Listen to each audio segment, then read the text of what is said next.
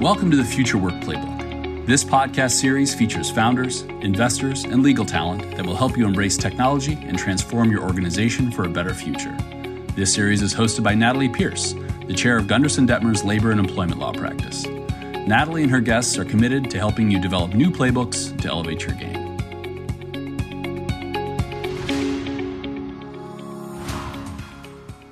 Hey, this is Natalie, and I'm excited to welcome Luis Cañadel, co-founder of Treinta. Treinta launched in 2020 to help Latin American small business and micro business owners manage their companies online, including bookkeeping and tracking of inventory and expenses. With over 5 million small businesses already on the platform, Treinta has recently raised a $46 million Series A from top investors, including PayU, Process, Lion-Tree, and other big players in Latin America. Luis, welcome. Thank you, Natalie. Thanks for having me. It's such a pleasure to have you with us. So it was only 2 years ago that you launched your company and you co-founded it with somebody that you'd met at university. Let me ask you as an initial question, how did you reunite with your co-founder, Man-Hee Liu, and how did you know that he would be the right person to work on this company with you? So we actually became very close friends at university back 10 years ago, and our relationship didn't really fade away at any time. So we became close friends after graduating from university. When we were at university, we also were part of the same consulting association, which was like semi-work type of things that we did, and I could see how it was to work with him. After graduating, we in fact also worked together for a while in a consulting company. Oh. Yeah, it was a boutique that had just launched a Madrid office and had between 5 and 10 consultants at that time. So it was really a very small environment, and we could work together. And despite having very similar backgrounds on paper, the skills that we have, I think, are very different. My co-founder is really amazing at getting into the details of things and digging into things he has just learned about, technical things, and like having a very rapid learning curve in those things, while I'm much more about the big picture of stuff. So when I decided that it was time for me to start a business, he was one of the first names that popped into my head. Well, I'm thinking Madrid is such a beautiful city, and I have thoughts of you working together at this boutique consulting company and really having the opportunity to hone and combine your skills and having that segue off of your experiences, your shared experiences at university.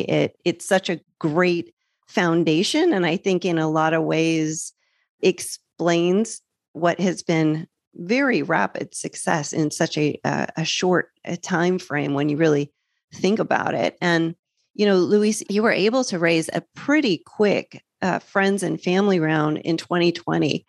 Can you share with our audience what were some of the early benchmarks that you measured in order to raise the next round of financing in 2021?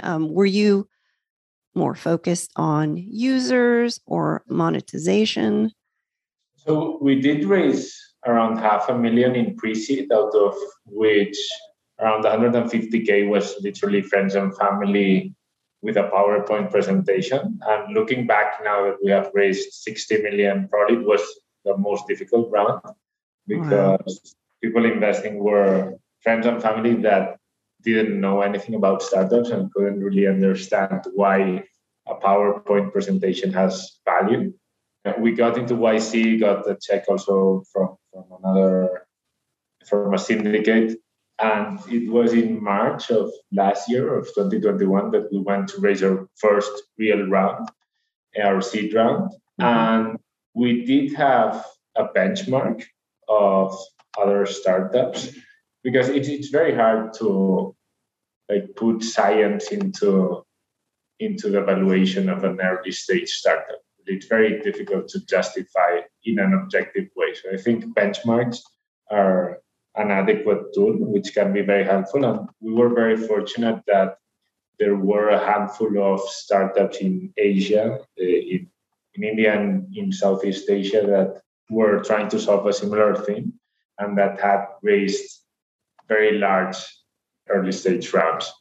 And we benchmarked us against them with the amount of users that we had because we weren't monetizing at the time. And we really weren't monetizing either when we were raising our Series A.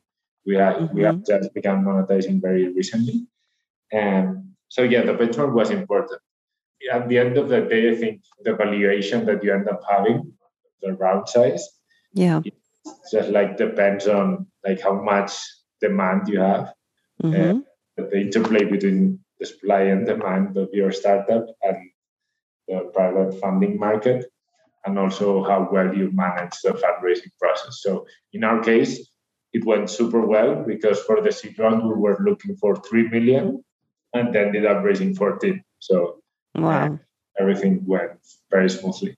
That's fantastic. And it does make sense to be able to identify and then benchmark against competitors. And it is to raise 3 times more than 4 times what you were going for with that seed round. It says quite a bit. And, talking about users, you were quoted as developing many test pilots to better understand your customers that would ultimately help you to scale in the way that you have. Did you, Luis, have a thesis? And what was one of the very first tests that you developed that you developed and pilot tested for your app? And also, if you can share with our audience what that growth was like with respect to the pilot. So we did build the product in a very lean way, meaning that we had a very basic MVP that we focused on launching as soon as possible. It took one developer less than a month to launch the first version of our product, which is basically a mobile app. That's fast. Yeah, it was very fast because we wanted to get feedback from users and from real users using a real product. So I think one of the first things that we focused on testing was identifying what would be the core value prop of our product. We had an hypothesis that was that the fact that users get to use our product will save them a lot of time, and that's something that did happen. And that would be the main thing that would attract users and keep users retained. But what we discovered was that, in fact, the fact of having extra insight by having the data organized and the control that this gives them on their business and allows them to do better decisions, that's really the core value prop of Treinta. And we find out about that in the first few weeks after launching. And a fun story is that, as many people probably know, Treinta means 30 in English. And the idea of that name was that we save users 30 minutes a day by using Treinta in bookkeeping and inventory management related tasks. So it's funny because we picked the name thinking that was our core value prop. We found that it wasn't. It's still something like a core thing in our product that they can save time, but it's not the number one thing. But still, we kept the name because we really liked it. And answering to your question is, if we had significant growth, it took us a while. It took us around 4 months of really testing hypotheses and building a more sophisticated product with a new version every single week until we started to grow more significantly. I think we spent around $50 a week in digital marketing just to have a solid and stable inflow of users to make sure we could track how cohorts, funnels were evolving. And once it became apparent that we were reaching product market fit after the 4 months mark, then is when we started to scale from just a handful of users in early 2021 to more than 5 million users today.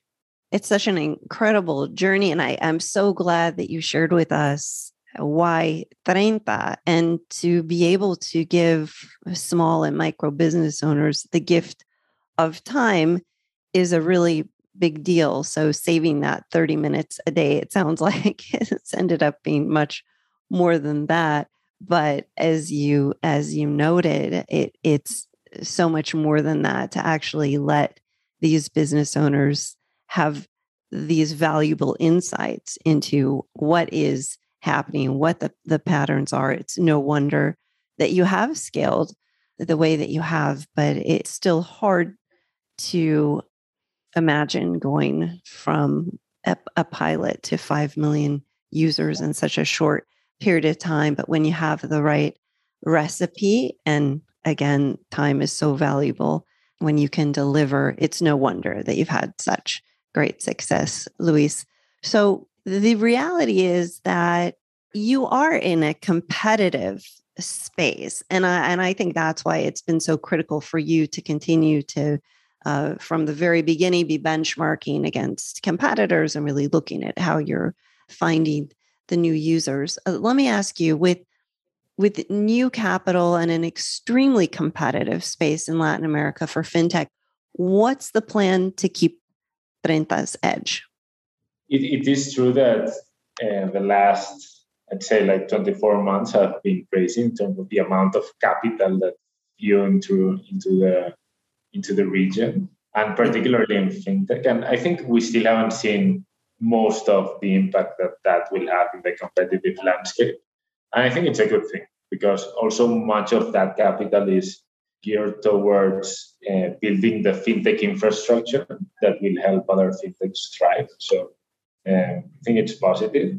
But in terms of what do we think we need to do to keep our edge, there are two things that we prioritize. Number one is having a very seamless customer experience. Still today, financial services industry is dominated by establishment players that have very bad customer service, and their products are not stable at all in terms of, from a technical standpoint, meaning that they are under maintenance very often, they have a lot of bugs, etc. So many of the fintechs that have been successful in Latin America until today based their success just on having very high customer service and very solid products. Like the example of Nubank, based in Brazil, the largest neobank in the world, attracted their 60 million users mainly by having a much superior customer experience and stable product. And I think this will continue to be a must, but it will not be enough. But at Treinta, we've focused on having this since day one. So, for example, one of the metrics that we have for our customer experience teams is that we need to have an answer to a WhatsApp message from our users in less than a minute. So that's a standard that we hold ourselves to, which is challenging sometimes, because sometimes the inflow can be more than expected, but that's what we want to do always. And also in terms of the product, compared to most startups, we have many more filters that a new release, a new version needs to go through before being the productive app that can be accessed by users, because we cannot afford, or we don't want to have any sort of bug or any sort of instability in the platform. And the second thing that I think fintechs will need to do to be successful and to keep our edge, and that's what we're trying to do, is not only focusing on a product. And I think until today, you could be successful only with a fintech, with a payment startups or investing startup or a lending startup. I think moving forward, you will need to create, or we will need to create an ecosystem. And that's basically the Treinta strategy. So not only having a handful of, not only having one or two fintech products, but just like the full suite of products, payments, wallet, lending, insurance, etc. And also combined with non-fintech products like marketplace, like the inventory management, bookkeeping, etc. Because number one, users will want to have everything in one place. So if they have a bank account with one startup, they want to be able to get lending from the same startup because it makes their life easier. And number two, because by having this set of products allows you to have a higher LTV, which allows you to be able to afford higher CAC and attract the best users. And also there are tons of operational synergies that occur among the products. Yeah. Well, I don't doubt that Treinta will keep its edge. The ingredients for success that you laid out, Luis, being able to provide that much superior customer experience and stable product. Well, let me just ask you, being able to have an answer to a customer's WhatsApp message in less than 1 minute seems incredible. Can I probe there a little bit more and just ask how you're able to deliver that level of superior customer experience? There are a few components to it. So, and the first and foremost, and probably the most important one, is that we allocate the resources that we need to allocate to customer experience or customer service. Many startups, for many businesses in general, customer service is something that they need to do, but they don't really enjoy doing. And it's just that's true. Yeah, just because that they try to minimize. And for us, it's something that deserves every single dollar that we put into it. So number one, like we have enough people, enough capacity to answer all of the requests that come by. We use a lot of data as well. So we track very well. We can pinpoint very well like the types of requests that we get. And there is a very clear pattern. So we know what kinds of requests we will be getting at what time of the day, at what time of the week. And with that, we are able to much better plan and give very fast answers. And I'd say the third component is also we invest in certain tools to make everything easier. That's well, and taking it next level by really building out a full suite of products to support the businesses that you're currently supporting. I can see how that's going to be so attractive. And I feel so much passion in what Treinta has built and what it can do for the businesses that you're currently supporting. So I want to turn us a bit from the acceleration and the incredible hyper growth that you've been experiencing and sort of better understand your global culture. Prior to having you on, we spoke with one of your team members about how people are really flocking from other countries to Colombia just to work with Treinta. Can you tell us, Luis, how are you managing the different cultural backgrounds and working relationships to keep a large team on task and rowing in the same direction? Of course. So my opinion on culture, on company culture, is that it has two main drivers.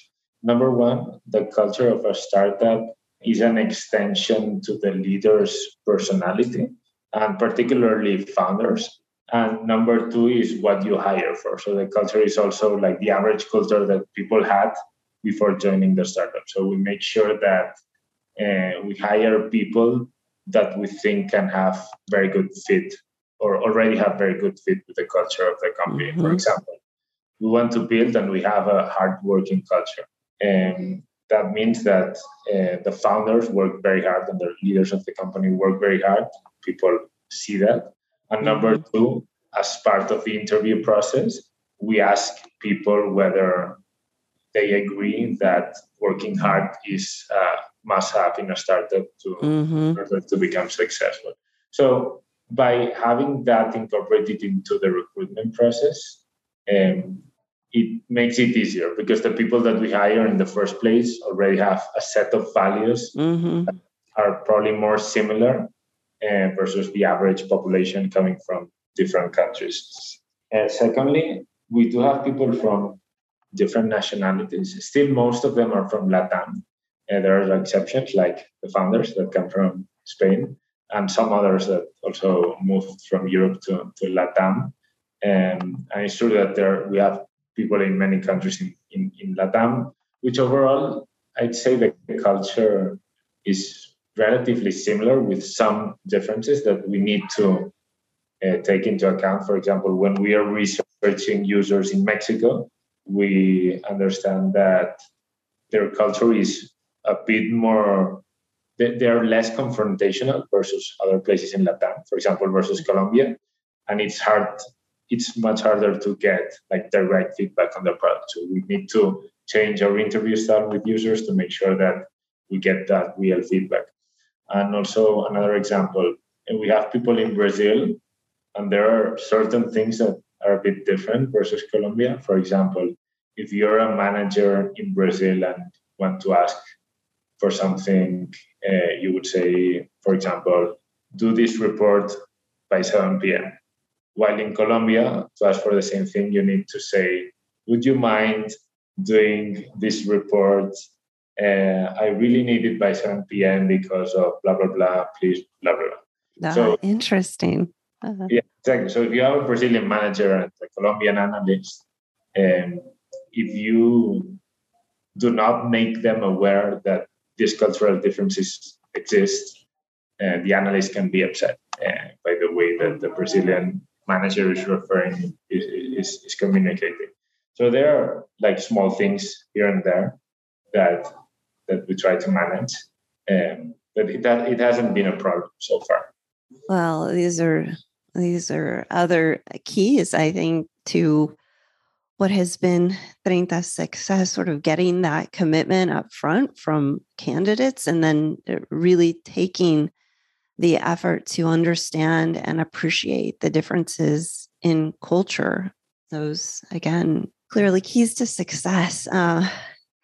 Okay, Luis, switching back, what verticals or new products are you most excited for in the coming months? Is there anything in this sort of growing suite of products and the building of the ecosystem that you can share with our listeners? Absolutely. We are focused on two different things at the moment. Number one is we are building a B2B marketplace that allows our users to buy wholesale products via Treinta, and we connect suppliers that upload their products into the system. It's something that we have just launched. It's very early stage. There are still many features that are not available, and we're only live in 2 cities in Colombia, in Bogota and in Cali. So that's something we're working very hard on, and it's extremely promising. And secondly, we are also going to launch very soon our own POS terminal, a card reader that allows our users to accept debit and credit cards, and also is integrated with the rest of the functionality of the app. So those two are... Oh, that's exciting. Yeah, it's very exciting. We have very good signs. Will basically be the basis of our business model in this early days of monetization for us, with the vision to include much more products and services in the long run.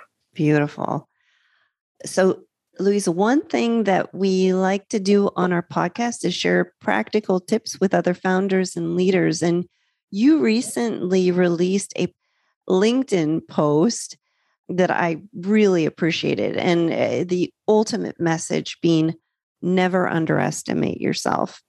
Can you tell us more about what it was like to pick up and move your life, and maybe also who some of your first supporters were, for those who haven't had a chance to read your very inspirational LinkedIn post? Well, I think what it was like to pick up and move my life, how society looks at entrepreneurship overall, or how it's portrayed in the media is very different to reality. So something I tend to say very often is, if you have a prestigious job like the one I had working for McKinsey before starting Treinta, or if you work in banking or in a law firm or in big tech or whatever prestigious job, the amount of risk that you really have by starting a company, leaving your job and starting a company, is really very low, especially if you're young. So I was 26 when I started. Everyone, when I said I was going to leave McKinsey, praised me. They're like, "Are you crazy?" Exactly. Yeah. When everyone really like praised me on the courage that I was having. But the way I looked at it, and the way I still look at it now, is the risk that you have personally is pretty low, because money-wise, really, your salary, if you're young, it's not that big in the first place. Mm-hmm. If you have this background, you will probably be able to raise a seed or a pre-seed round pretty soon. So you can have a salary again after a handful of months. And many of these companies have a severance packet that in my case was equivalent to several months of salary. So the amount of time you will have without a salary will be pretty low. It's true that maybe you won't have the same salary, or you will definitely not maximize your earning potential, but you can have a decent salary, and it's accepted by the VC community. Every single one of your investors will want you to be comfortable with your life. Yeah. So you don't really have a money. You don't have to have a money problem, or it's not a big risk anyhow. And number two, career-wise, I don't think it's a risk either. Like, the worst thing that can happen is you spend 1 or 2 years learning a bunch of different skills. And today, increasingly, having an experience as a startup founder is looked. It has a positive impact on your CV. So you can always go back to the industry where you came from, and probably even in a more senior position.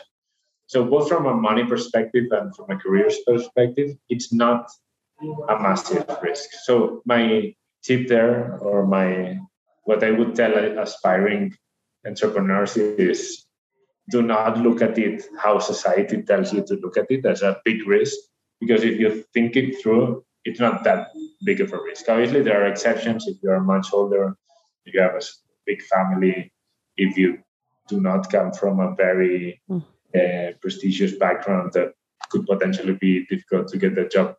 And if your startup fails, then there are nuances depending on your background. But for most people, it's not a big risk. And my first supporters, I've really been very overwhelmed by support and people cheering me up since day one.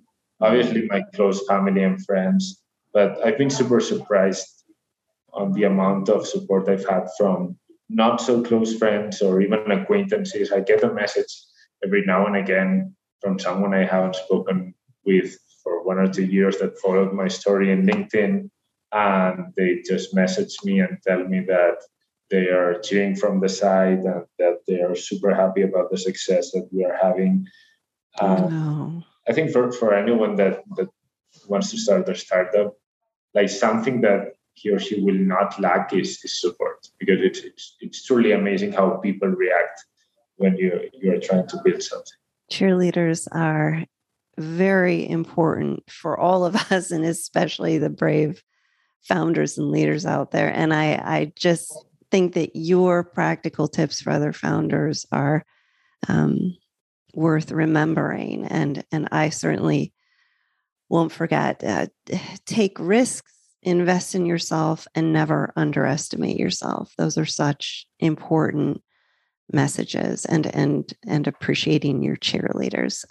So I always like to end our podcast episodes by telling the audience a fun fact, story, favorite movie, drink of choice, whatever you want, Luis. And I'll start by sharing that I love to play games, and backgammon is a favorite.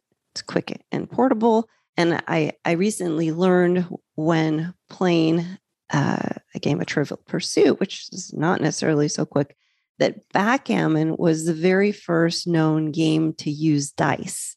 And backgammon dates back to 3000 BC. I had no idea. Anyways, Luis, anything that you're willing to share? Yes, actually, a fun fact about me and my co-founder was back 10 years ago when we just had met at university. We were in the first class ever in economics and was one of the first days at university. And we both fell asleep during a class and we were kicked out from the class at the same time. And we were just like hanging out in the corridors, getting to know each other because at that time we had just met. I don't know. I cannot remember much after that, but who knows if that played a role in us becoming close friends. Oh, that is a good fun fact. Yeah. Well, Luis, I hate to have to wrap our episode. It's been such a pleasure speaking with you. So in just 2 years and 5 million small business owners and a strong Series A, Treinta has sprinted into quick success by digitizing business ledgers from paper records to managing a small business all online. And we look forward to seeing where the journey goes from here. Thank you so much, Luis. It's been such a pleasure speaking with you. Thank you, Natalie. It has been a pleasure. Thank you. And thanks, everyone, for joining us. You've just listened to the Future Work Playbook. This podcast series is brought to you by Gunderson Detmer, the world's #1 law firm representing venture capital funds and high-growth companies. Join Natalie Pierce on our next episode as she and her guests help prepare your organization for the future. Please subscribe to the Future Work Playbook.